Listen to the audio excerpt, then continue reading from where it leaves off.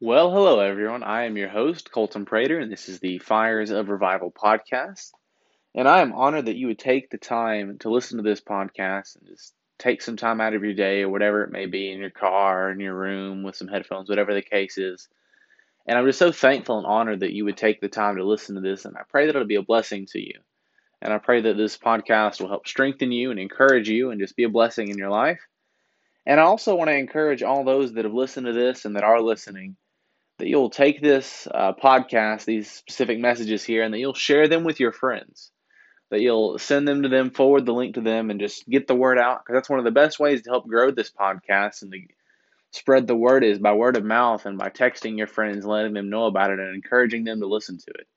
And I would challenge you to do the same thing. And even as well, not even that also, but even giving this podcast a review or a rating or that kind of thing. Because when you do that, it helps boost it in the ratings and helps increase its likelihood of being seen by others.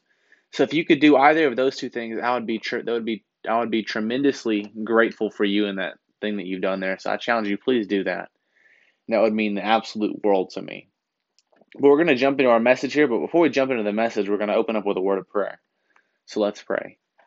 Dear Father, thank you for this day. Thank you for this opportunity. Thank you for giving me the ability, technology here, and the ability to preach, to be able to use this technology and to help put this message out there for others to hear via their phone or computer or whatever the case. And I ask that you calm my nerves, be with me as I'm doing this. Be with those that are listening, that you will prepare their hearts, that you will do a work in their life, that they'll take this message, apply it to their life, and that they'll be comforted, encouraged, and even challenged because of this, Father. And in your Son's name, amen. So the title for this message here is Unshakable. The title is Unshakable. And our text comes from Acts chapter number 5, verse number 40 verses 40 through 42. Acts chapter 5 verses 40 through 42. And if you're listening and if you have a Bible with you, I would encourage you to open it up and read along with me. That would just be so wonderful. And if you can, I understand. But if you have one with you, that would be so wonderful if you could just read along as I'm reading here. But we'll jump into our text, Acts chapter 5, verses 40 through 42, and it says, And to him they agreed, and when they had called the apostles and beaten them, they commanded that they should not speak in the name of Jesus, and let them go. And they departed from the presence of the council, rejoicing that they were counted worthy to suffer shame for his name. And daily in the temple and in every house they ceased not to teach and preach Jesus Christ. So we see here the apostles, they had just been arrested. It says they were beaten, and then they were commanded that they shouldn't talk about Jesus ever again. They were beaten, they were arrested, and they said, we're going to let you go, but you can't talk about Jesus ever again. And then in verse 41 it says they departed from the presence of the council, rejoicing that they were counted worthy to suffer shame for his name. Then it says, and daily in the temple and in every house they ceased not to teach and preach Jesus Christ. So we see these apostles here, they lived the unshakable Christian life. We see that they faced hard times, they were arrested, they were beaten. But it says in verse 42, and daily in the temple, meaning they continued every day since then. It was a daily process, that the hard times didn't mess them up. The hard times didn't stop them. The world tried to shake them up and tried to stop them and try to say, hey, you know what, maybe we can get these apostles to quit and to give up their faith and to not talk about Christ ever again. But we find that they were literally unshakable, that they couldn't be stopped, and they still continued even when the hard times came. And the question for us is when hard times come and when the devil sends things along to try to shake us in our Christian life and shake us in our faith and get us to mess up and get us to quit the cause of Christ, do we let that shake us up and mess us up and we quit, or are we unshakable? Do we put those things aside, ask Christ to help us, and he does, and we get past that, or are we shaken and quit? Or are we the unshakable Christian? Are we like these apostles that were literally unshakable when the hard times came? And we're going to look here in the Bible in Second Chronicles. We're going to look at a story in the Bible, or about a character in the Old Testament Israel here, and specifically he's a king of Judah, and we're going to see how that he was unshakable as well. We're going to see how he was unshakable. And we're going to look at the principle of Acts chapter 5 personified in a story in Second Chronicles 34 here. And we're going to read a couple verses out of chapter 34. And this here is one of my favorite characters in all the Bible. His name is King Josiah. He was the youngest king to ever reign, and he was one of the greatest kings that Judah ever had.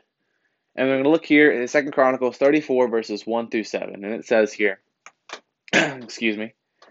Josiah was 8 years old, and he began to reign, and he reigned in Jerusalem 31 years, and he did that which was right in the sight of the Lord, and walked in the ways of David his father, and declined neither to the right hand nor to the left. For in the 8th year of his reign, while he was yet young, he began to seek after the God of David his father. And in the 12th year he began to purge Judah and Jerusalem from the high places and the groves and the carved images and the molten images. And they brake down the altars of Balaam in his presence, and the images that were on the high ground, that were high above them, he cut down, and the groves and the carved images and the molten images he brake in pieces, and made dust of them, and strewed it upon the graves of them that had sacrificed unto them. And he burnt the bones of the priests upon the altars, and cleansed Judah and Jerusalem. And so did he in the cities of Manasseh and Ephraim and Simeon, even unto Naphtali with their mattocks round about. And when he had broken down the altars and the groves, and had beaten the graven images into powder, and cut down all the idols throughout all the land of Israel, he returned to Jerusalem. So we see here that he began to reign when he was a young boy. It says he was 8 years old and he began to reign. Now, here's some context about King Josiah here to help lay some groundwork to help you understand what his life was like. His grandfather was Judah's most wicked king, King Manasseh. He ended up repenting at the end and finished well, but the beginning of his reign was terrible. He was a very wicked king, served Balaam and served all the wicked gods, and he hated Christians. And he was a very wicked king. His father was literally murdered because he was such a bad king. The people didn't even like him. And then 8-year-old Josiah was thrust in to be the king of Judah because of all of his family issues. So he didn't have the greatest track record going his way. If you were to look at his family, you would say, this man is going to fail.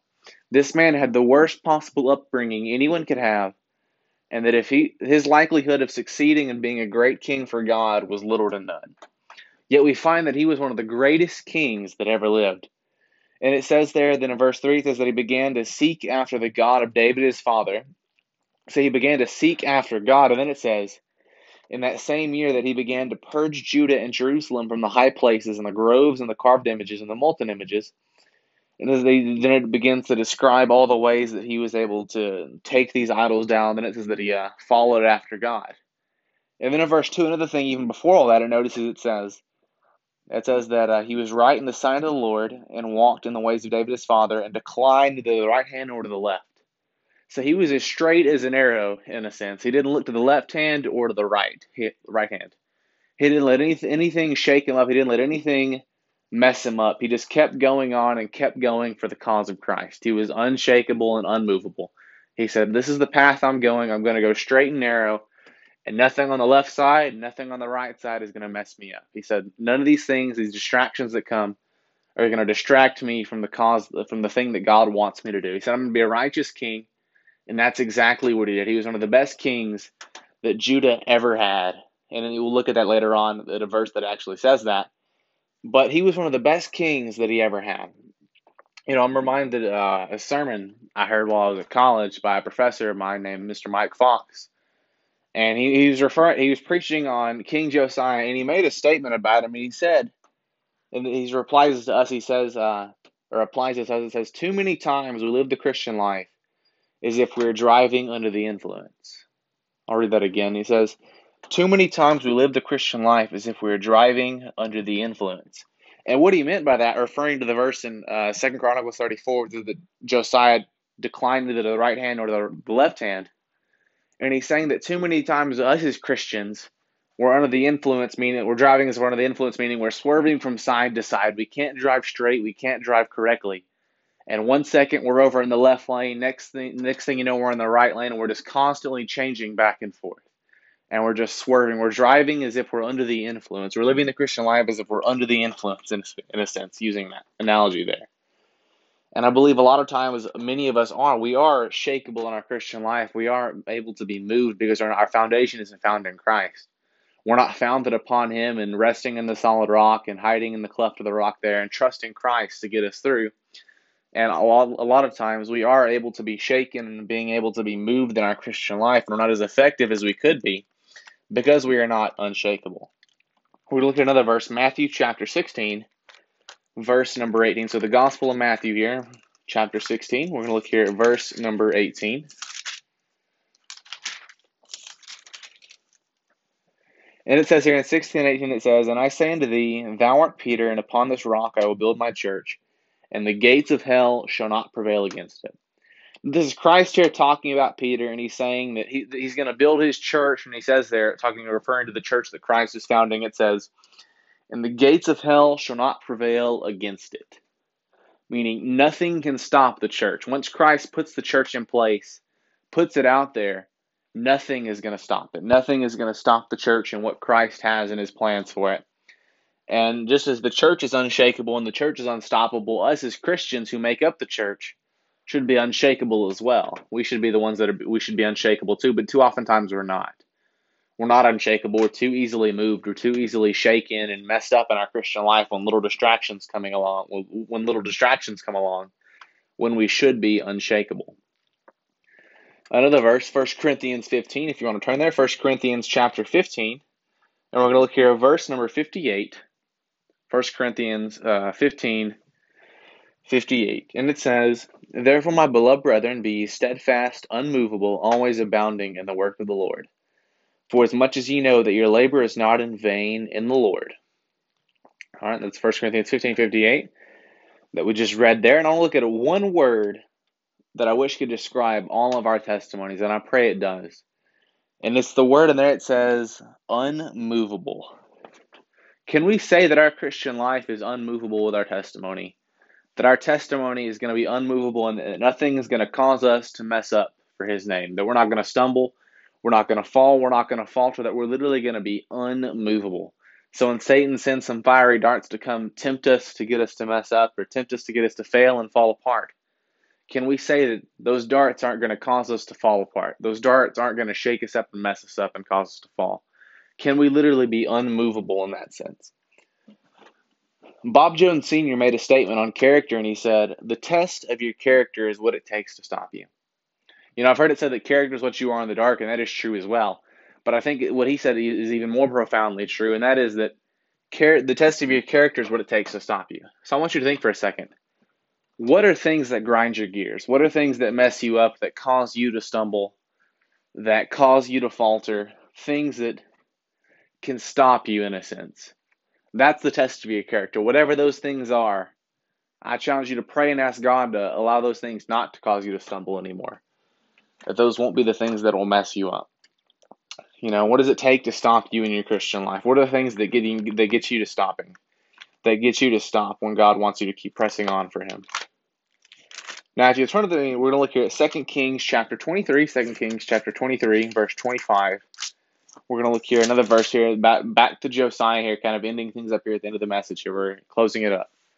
But in 2 Kings chapter 23, verse number 25, we're going to look here. This is a parallel account of King Josiah here. The first one we read was in the Chronicles. This one here is in the Kings.